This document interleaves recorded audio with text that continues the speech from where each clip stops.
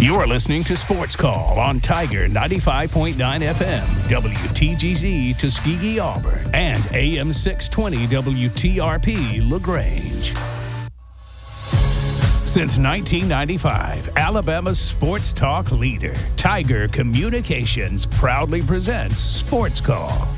It's time to join our Sports Call crew as they discuss the latest headlines and happenings around Auburn and the entire sports world. To be part of the show, give us a call at 334-887-3401 locally or toll free at 1-888-9-TIGER-9. We're taking phone calls all show long and want to talk about whatever you've got on your mind. And now, coming to you live from the loveliest village on the plains, Auburn's first and Auburn's favorite sports talk show, Sports Call. Welcome, Auburn, into the Tuesday edition of Sports Call live on Tiger 95.9, the Tiger.fm, and the Tiger Communications app. My name is Ryan Lavoie, the host of this show. Today, I am joined by Brooks Childress as we have just a 1-hour show here on this Tuesday, as Beauregard High School baseball will be coming up just around 4:15, 4:30 this afternoon. And due to some scheduling, we got to cut it one segment shorter than I thought we would yesterday. So we're getting off air right around 4 o'clock on this Tuesday afternoon. So we will get right to it. We'll have Justin Ferguson on at 3:30. If you want to give us a quick phone call on the Orthopedic Clinic phone line, 334-887-3401 locally, or toll-free 1-888-9-TIGER-9. We'll also try to get to the new announced playoff format for the college football playoff. No surprises, but did want to go ahead and update you on that. So, again, just an hour of the show. Be flying by the seat of our pants here on this Tuesday. And with that, Brooks Childress, I hope you are doing well. Good to see you again, sir. Yeah, it's a really good day here at Auburn. Can't wait to talk about all the important news. Can't wait to get to all of our callers. Had some fine basketball on last night. Nothing overly exciting went on, but it was some good college basketball action for you last night if you were into that. I watched a little bit of that Iowa State Houston game toward the end of it, but other than that, it's a great day. It's getting ready for another Auburn baseball game tonight as they take on in-state foes UAB. The Blazers come to town. One of two meetings on the year. You get the Blazers at home, and then you travel to Birmingham to take them on later in the year. So a good midweek test for the Tigers before they head to Jacksonville this week. So we'll talk about all that and get into a quick sports call today. Yeah, we used to do, again, as I'm sure if you've listened for years or have heard us mention in the past, we used to do a 2-hour show, and when we'd have it shortened, because it would be from 4 to 6, we would have it shortened and sometimes have as little as a 30-minute show, and obviously that would be very concise. And now having just an hour show feels like a complete rush and got to get to this, and this. But we will make the best of it here for this 1 hour, and we are excited about Beauregard High School baseball and softball getting underway. Smith Station will be on at 4 o'clock over on FM Talk 93.9 at Russell County. Beauregard will be hosting Beulah right here around 4:30 on Tiger 95.9. So, again, that's the reason for the very shortened show on this Tuesday. So let's get to it. Again, as just mentioned, the college football playoff did have an official rule change today. Of course, when the 12-team playoff was agreed upon last year, we had 5 Power 5 conferences, or we had 5 power conferences at that time. Well, now we're down to 4, and that has constituted a change. It was going to be a 6+6 model of the highest 6 ranked conference champions plus 6 at-large bids. But with the removal of one of the power conferences, we're down to 4 power conferences. They still wanted access to at least one of the smaller conferences. So, therefore, they didn't want 2 of those. Therefore, we are now to the 5+7 model, the 5 highest-ranked conference champion. Again, so not guaranteed any one conference. If the ACC is having a train wreck year or something, Big 12 having a train wreck year, and there's a Boise State out of the Mountain West, and let's call it a Memphis out of the AAC or an App State or whoever were to somehow be ranked higher, then it would be 2 group of 5s. But otherwise, we expect the 4 power leagues will constantly get their highest-ranked conference champion in, plus one of the group of 5. Again, reminder that the first-round games, seeds 5 through 12, will be played on campus, so we will have those campus home games. We'll go to the bowl structure for the quarterfinals, which is the round of 8, round of 4, and the championship game. The top 4 seeds are going to be the 4 highest-ranked conference champions. So that is a part of the lure of winning your conference championship, is that you get the right to have a top 4. You cannot have the bye. You cannot have a top 4 seed if you did not win your conference championship. So that's a part of the incentive to go win your conference. And so, Brooks, what do you think of this model? I know it's not vastly different than what we were going to have, basically the same premise, but just with one less conference of importance. Yeah, I mean, I like the I like it. I like you win your conference, you win your conference championship, you get that bye. I do enjoy, or I do like, or you get automatically in. I guess I should say it's, but you get automatically in for winning your conference championship. So you are not you are doing what the playoff committee said they were emphasizing, and then sometimes didn't emphasize. Where you were looking at, you always heard during the 14 playoff, it was the conference champions. We're prioritizing conference championships, and then sometimes that you felt like they weren't really prioritizing a conference champion over a non-conference champion, and so this is good. You get the 5 top conference champions in there, and then the rest of the big teams. And I like it because, like you said, if for some reason you get a Boise State, or you get a Troy, or you get it's never happened before, but let's throw Buffalo in there from the MAC just to have some fun with it. If they're a conference champion ranked higher than, say, a Big 12 champion or an ACC champion, something like that, they get in. They automatically get in, and they don't have to fight their way and kind of hope and campaign, try to campaign their way in to say we're one of the other 7 great teams here. And so it's going to be fun. I do like it. I like the format.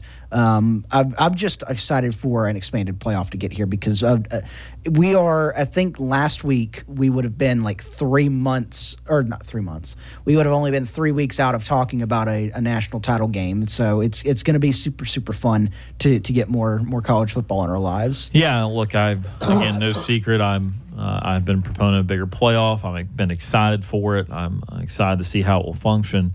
One of the things that came to mind when I was thinking about how this will change, or what might be the preferred way of getting in. Look, you will want to play. You will want to play one less game. You will want the bye. It makes you closer to a national title. I think it is a little different than conference tournaments in baseball and in basketball, because there you want to win an SEC title, you want to win whatever conference title you're in. However, if you're in a big league like the SEC, we were talking the other day, if you're Auburn, maybe you just want to play a round earlier against a weaker team, try to get the momentum going, because, well, it's not as vital. You won't, like, the biggest prize out there is not the conference tournament. Well, when you're in this tournament for a college football national championship, there is no bigger tournament. So it's way more logical. There's way more reason to just be around further. Even if you were playing a team you felt you were better than in the first round, you don't want stuff to go down, and you don't want to get injuries. You don't want to be upset somehow, even if you are the better team. So you'd like to be around further in. So that part of it's obvious. But to be the 5 seed is going to be, I think, very valuable in this playoff structure. Here's why. You've got to rank the top 4 conference champions in the top 4 seeds. That's their mandate. And then that a 5th conference champion, probably coming from a smaller conference like the Mountain West or the American or Sun Belt, is going to be an automatic bid. It is not likely that they are going to be higher than 12th in seeding or in ranking. I mean, there's very few group of 5 teams are going to make their way in the top 10 in the country, just period, in the discussion. So even if they're ranked 15th and they're close, they're going to end up being the 12th seed. So as the 5 seed, you would play that smaller conference champion in the first round on your home field. So that's an excellent opportunity to advance. And then it is going to be bracketed. It's not going to be like the NFL where you re-rack them depending on the highest seed remaining and all that.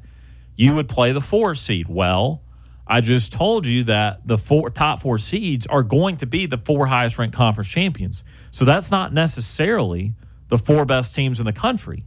You could have the ACC champion. Let's call it something like Pittsburgh, or a 2 or 3 loss Clemson team.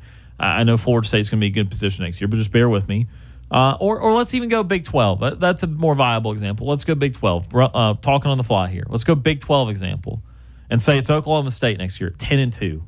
Say they're number 9 in the country, 10 in the country, but they're going to be the number 4 seed because they're the fourth highest ranked power conference champion, or the fourth highest ranked conference champion. So as the 5 seed, you are playing a group of 5 school in the first round on your home field. And then in the round of 8, you are playing a team that's probably not actually the 4th best team in the country. In fact, you're probably ranked ahead of them, and you're now on a neutral field. So that 5 seed, to me, most years is going to be incredibly valuable because it's going to be the highest ranked at-large team that's probably going to make them better than the 4th ranked conference champion. And you're playing the 12 seed, which at bare minimum is a team that probably has 2 or 3 losses, or it's the Mountain West champ or the Conference USA champ or whoever. And so that 5 seed's path to advancing into the Final Four is going to be, I'm going to say nothing's easy, but as palatable and as diminished as it could be for the circumstances. And so that's something that I've thought about and struck me, is that there will be an advantage in strength of opponent by being a 5 seed in some instances. Now, again, there's value on either side because you're the 4 seed and you're the number 8, 9, 10 team in the country. You didn't have to play an extra game. So that's great for you. I mean, again, you've already advanced to the quarterfinal round. You're already in the top 8.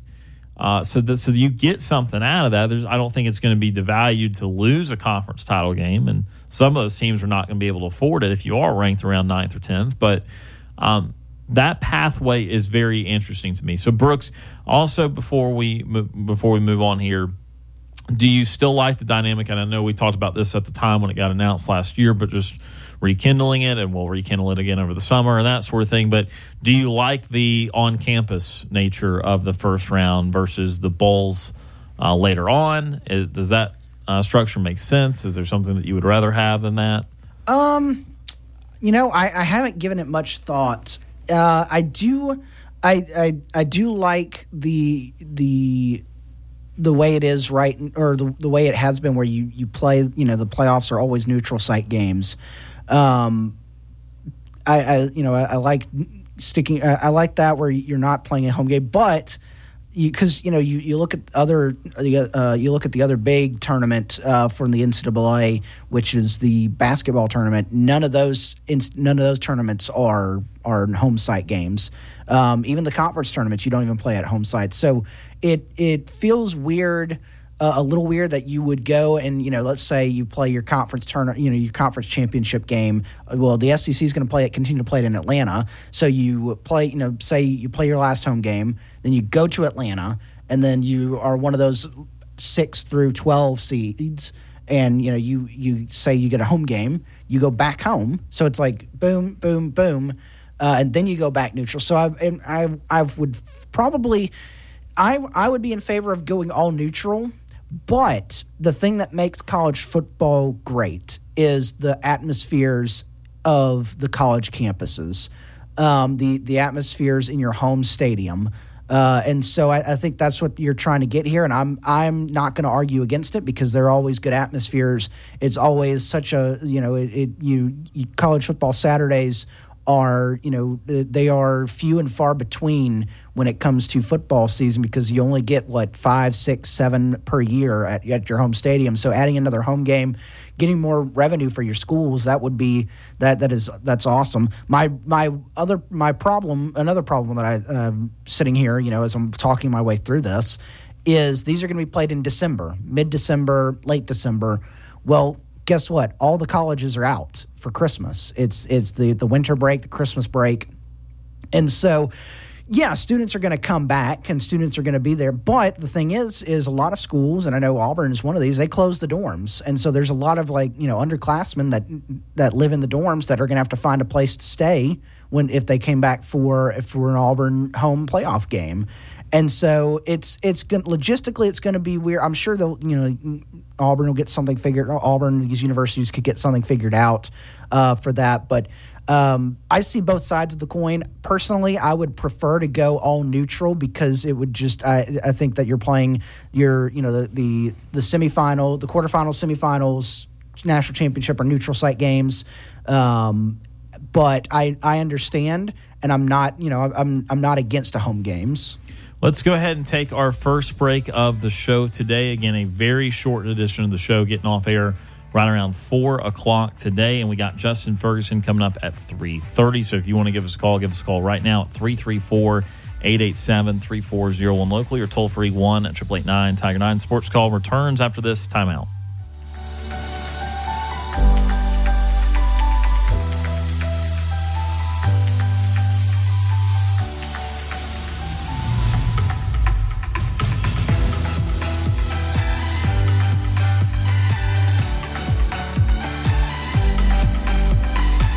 Want to join our conversation? Tweet us your thoughts on Twitter at SportsCallAU. I'm Britt Bowen, voice of Auburn women's basketball and Auburn softball. You're listening to Sports Call on Tiger 95.9.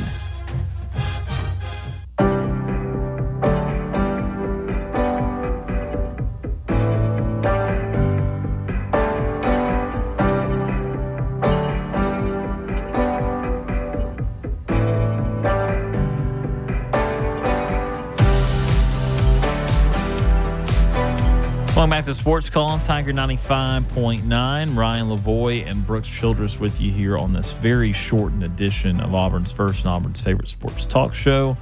We are Sports Call, and we are getting off air at 4 o'clock today as Beauregard High School baseball comes up just prior to 4:30. Also got some other scheduling things going on to where we got to be out of here at 4.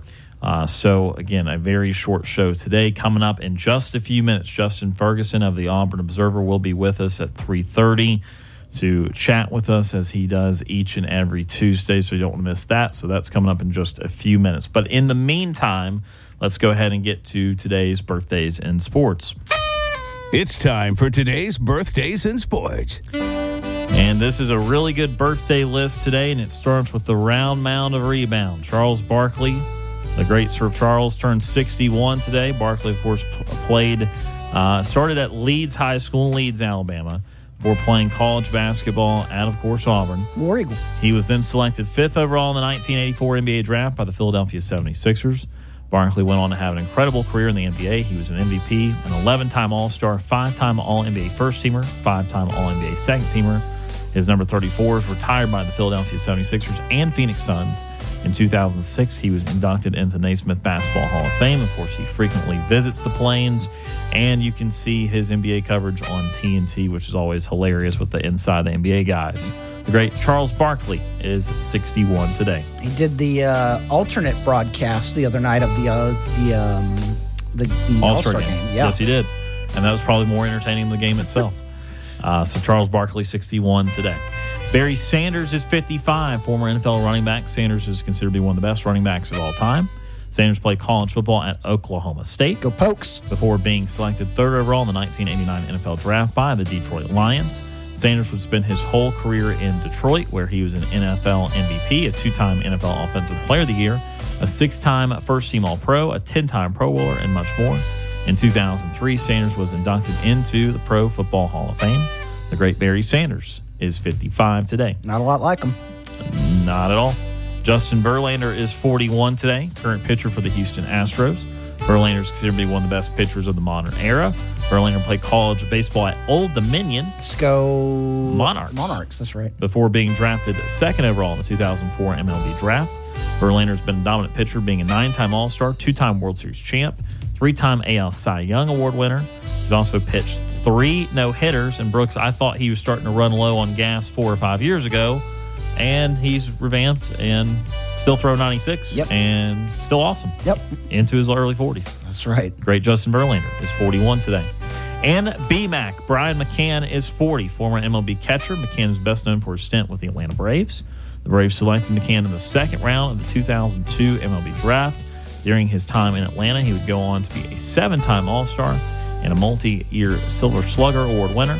McCann bounced around before finishing his career with the Braves. He finished with 282 homers and over 1,000 RBIs, both really solid marks for a catcher.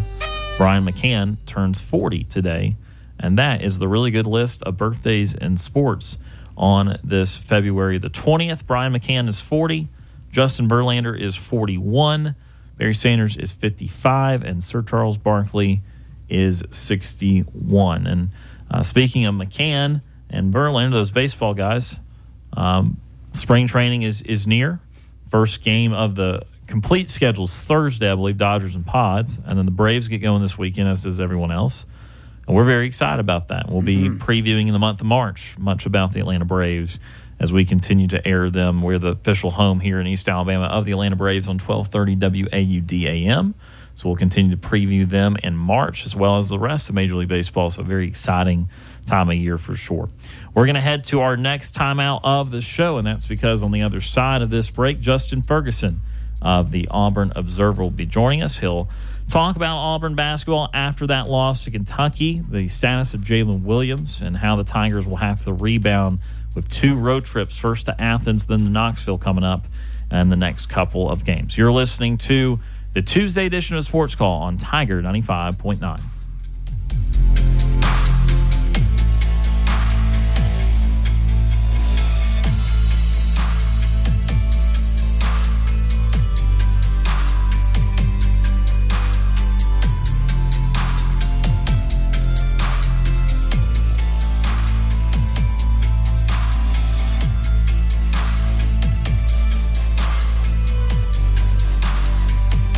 Looking for another way to listen to our show? Be sure to download the Tiger Communications app and listen to Sports Call wherever you go. Follow Sports Call on Twitter at SportsCallAU. Like us on Facebook at SportsCallAU.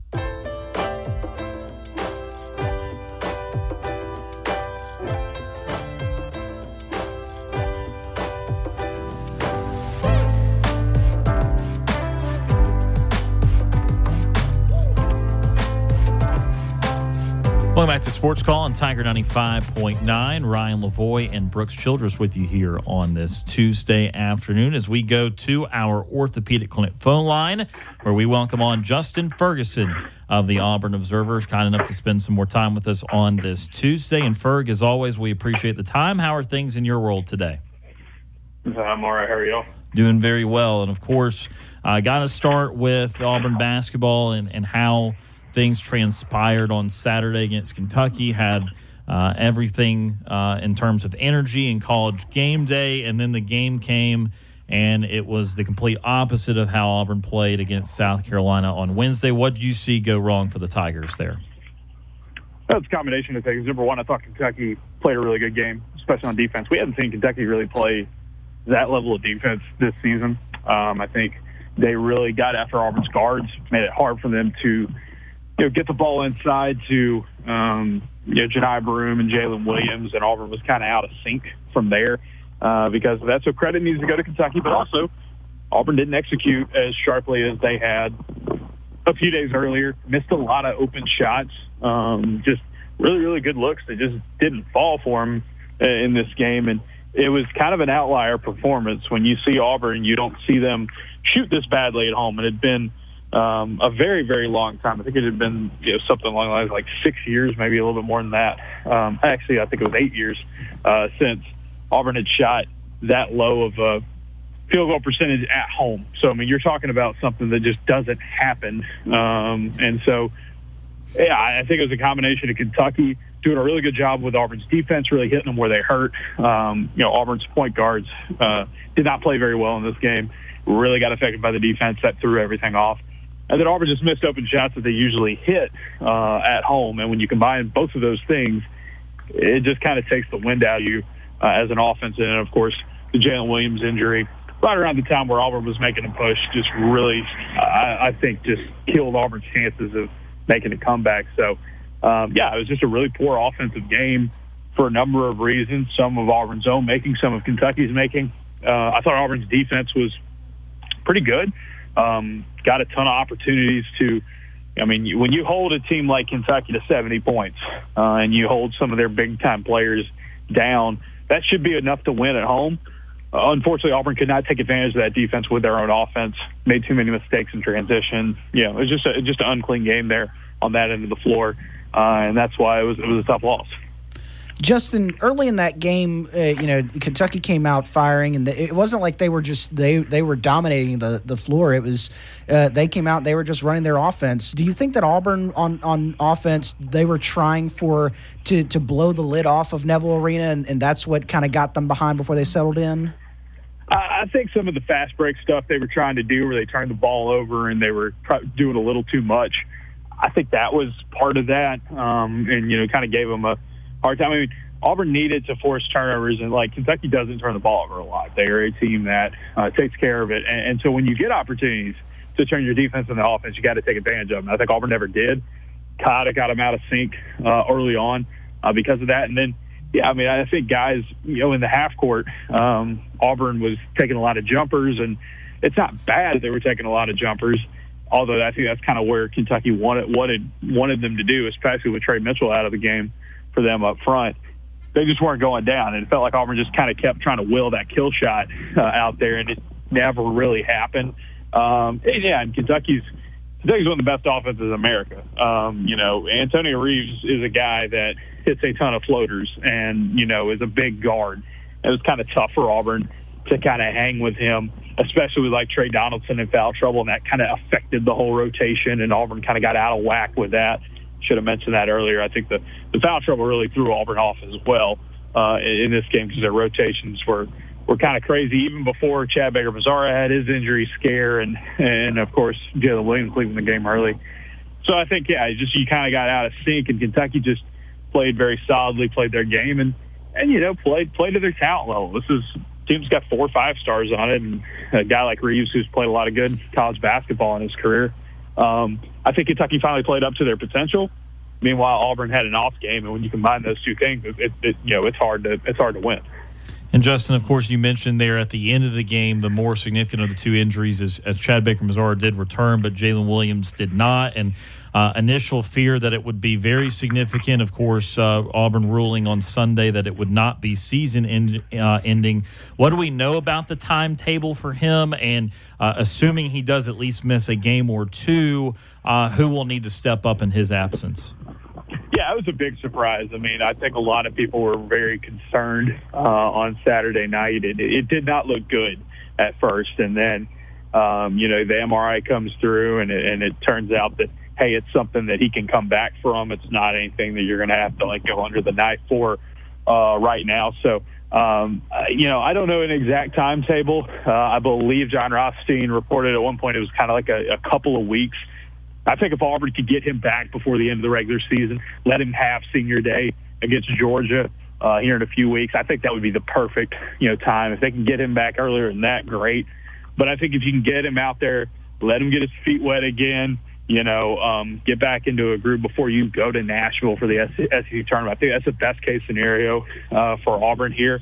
We'll see. I will say, it does not seem like this injury was anywhere near as serious as we thought it was going to be initially. Bruce Pearl talked about that yesterday in Birmingham, that, he said that, they're very fortunate and they're very grateful and thankful that, Jalen was not as bad as they thought. And, I think we'll see Jalen Williams, sometime by the end of the season. I think that's I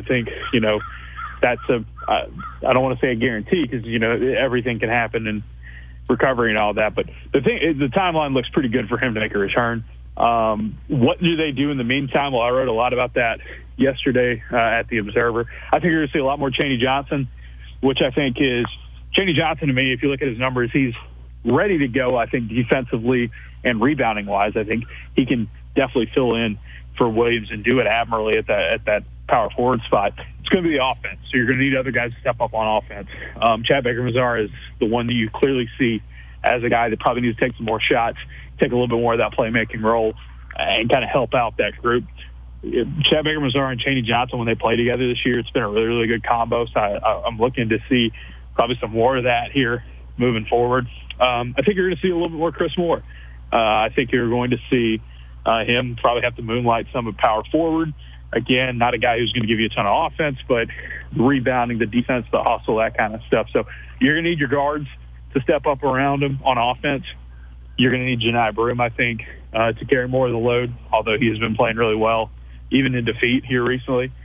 I think the guys that Auburn is going to want to push in there into the starting lineup or into the main rotation, those guys are going to have to need some help. They're just going to need some help on offense. And so you could see some things like, Denver Jones probably playing at a 3, probably run a 3-guard backcourt at times. Maybe see Janai Broome and Dylan Cardwell play together at points. I think that's an opportunity you could see. Maybe you could see a small ball lineup, where you play a small forward at the 4 and try to run and gun that way. I think there's a lot of different ways that you can kind of mix and match to make the most of it. But I think the bottom line is, I think defensively and in terms of rebounding, I think Auburn's going to be fine. It's the offense of Jalen Williams that you're really going to miss. And the only way you're going to be able to replace that is other guys have to step up. And I think it's your guards especially need to carry the bulk of that load. Justin, last Saturday we saw Auburn get dominated on the road at Kentucky or at Florida, and then came home and had this performance against Kentucky. Are these two performances something that Auburn fans should worry about when it comes to playing these kind of caliber opponents in March? Meaning like Florida and Kentucky? Yeah, like those kind of teams? Like those kind of caliber of teams. Like those are the type of teams you're going to see when you get to the tournament. Yeah, I mean, I think definitely in a second round or further on scenario. I think Florida was a bad matchup for Auburn, or I should say a non-ideal matchup for Auburn because they're really good and physical in the front court and they've got good guard play. I think Kentucky not as great in the front court, but their guards are really really good as well. And I think Auburn, I think their loss to Florida was kind of more of bad matchup, short rest on the road against a well-rested team. It was a bad recipe to begin with. Kentucky gave more of it. You didn't play very well. The other team played a little bit better. So, I think this Auburn team, when they're at their ceiling, when they're at their peak, they're really, really good. I mean, the fact that Alabama continues to lead the SEC race and Auburn, blew them out at home, I think shows you what they can do blowing out South Carolina like they did is another great sign. And they've beaten some good teams this season. Taking it on the road, I think it's just, the postseason is just matchup based, really, to me. I mean, I think there are some teams that Auburn could square off with, in the second round of the tournament or a second weekend or up in Nashville, and I think they would be tougher matchups. And there are some highly ranked teams I think Auburn favors very, very well against, and we've seen some of that kind of happen this year. So yeah, I think the Florida game kind of more of a matchup issue that kind of went awry there. Kentucky, that's a talented team that played well, and you didn't play as well. So, I think for Auburn, if you're an Auburn fan, I wouldn't worry about it just because postseason basketball is so crazy. It's just a one-off thing. Like, you have one shot, and if you lose, you're done. We've seen really, really good teams go down. We've seen teams that weren't so, I think about the Final Four team for Auburn, how nobody was really believing in them until the very end of that season. So it's kind of hard to project out. I do think this team, though, for Auburn, they're balanced enough and they're talented enough and they play well enough that their ceiling is as good as you can get pretty much anywhere in college basketball. It's just a matter of getting that a little bit more frequently, I think, is the big thing. And matchups matter in that case. Talking to Justin Ferguson of the Auburn Observer today on Sports Call. And Ferg, let's look at football for a moment because spring practice, of course, is starting next Tuesday. What are some storylines that you're following heading into the spring? Yeah, of course, it's going to be the quarterback battle, or if there is going to be a quarterback battle. It does seem like Hugh Freeze has, said after the bowl game that you got to consider it to be open. You bring in Walker White, with all his, accolades coming out of high school. He'll come in. Peyton Thorne's still here. Hank Brown, Olden Garner. Be interested to see how Auburn handles the quarterback situation. I'm not expecting anybody to come out and say, hey, this is it, this is our guy, or anything like that, by the end of spring ball. But I think you're going to learn a lot about these guys. How much does Thorne improve, with maybe some pieces like Cam Coleman and, Bryce Kane, Robert Lewis, some of the weapons they have next to him, a little bit more experience, offensive line, running back room, and all that. How much does he improve? How much do these young guys really push him? How much do these young guys have a shot, kind of maybe unseat him as the starter? That's obviously the biggest storyline. This is a really big, the other one is, this is a really big freshman class that came in with some really talented guys that are early enrollees. Not all of them are here, but, Cam Coleman, Walker White, DeMarcus Riddick, Javonte Waller, Morris Williams, like some of the very best players Auburn signed in this class. A lot of them really are enrolled early, for 2012. And I think that's huge because I think Auburn wants to take a step forward this season on the field. They need some of these young guys to contribute right away. So getting those guys out there, getting their feet wet, getting them developed already in spring ball is going to be big. On the defensive side, the big storyline for me is just how much different does this look? You've got a rebuilding defensive front. You got some new faces there. You lost some key guys. You've got a new coaching staff. For the most part, you've got several new pieces over on the defensive side of the ball. Obviously, you lost a lot in the secondary. Obviously, you've got some new pieces that you really want to fit in on the edge and at linebacker. So there's a lot of moving parts to that defense. I think we're going to learn a lot about them this spring, just kind of how this is going to look and how it kind of deploys, here in the fall. So it's a ton of intrigue. It's a ton of storylines. And a lot of it, I think, centers around who's new and how much can they make those quick impacts, both as players but also as some of these new coaches. He's Justin Ferguson of the Auburn Observer joining us today on SportsCall. Ferg, as always, we appreciate the time. What can our listeners find at the Observer in the next few days? Yeah, you can check out a story I did today on the Observer where I took the SP Plus projections from ESPN and projected the full season for Auburn, just an early look at who they've got to play, where they stack up, where the numbers say, what should the expectations be for the Tigers in 2024. So you check that out. Yesterday I did a story on just what Auburn's going to do while Jalen Williams is out. You can check that out as well. Tomorrow I'm going to do a story of players to watch in spring practice next week. So you're going to want to see that. Mailbag, we're doing mailbag a day early this week. It's going to be on Thursday instead of Friday, just because of some scheduling stuff with basketball. So that'll come out on Thursday. We'll preview the Auburn-Georgia game on Friday with our buddy Jordan Hill of Dogs 247. I'll be in Athens this weekend. We'll have, full coverage of that as the Tigers get ready for their trip to face the Bulldogs and get back going here on the stretch run. So a ton of stuff going on. AuburnObserver.com. $6 a month or $60 a year. Sign up. We email everything straight to you. So check it out. He's Justin Ferguson of the Auburn Observer today on SportsCall. Again, Ferg, as always, we certainly appreciate the time, and we look forward to catching up with you soon. Yeah, appreciate you guys. That is Justin Ferguson of the Auburn Observer, again, with us today on SportsCall. We are going to head to our final timeout, not only of the hour, but for the show today on this shortened edition of the show. We'll be back to start to wrap things up right after this.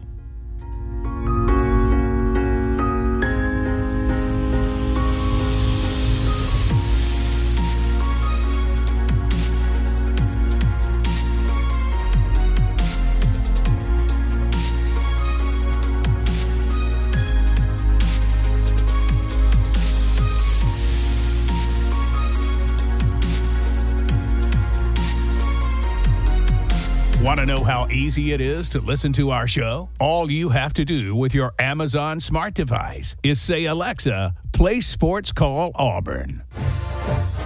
I'm Trevon Reed, former Auburn Tiger football player, national champion. You're listening to SportsCall on Tiger 95.9.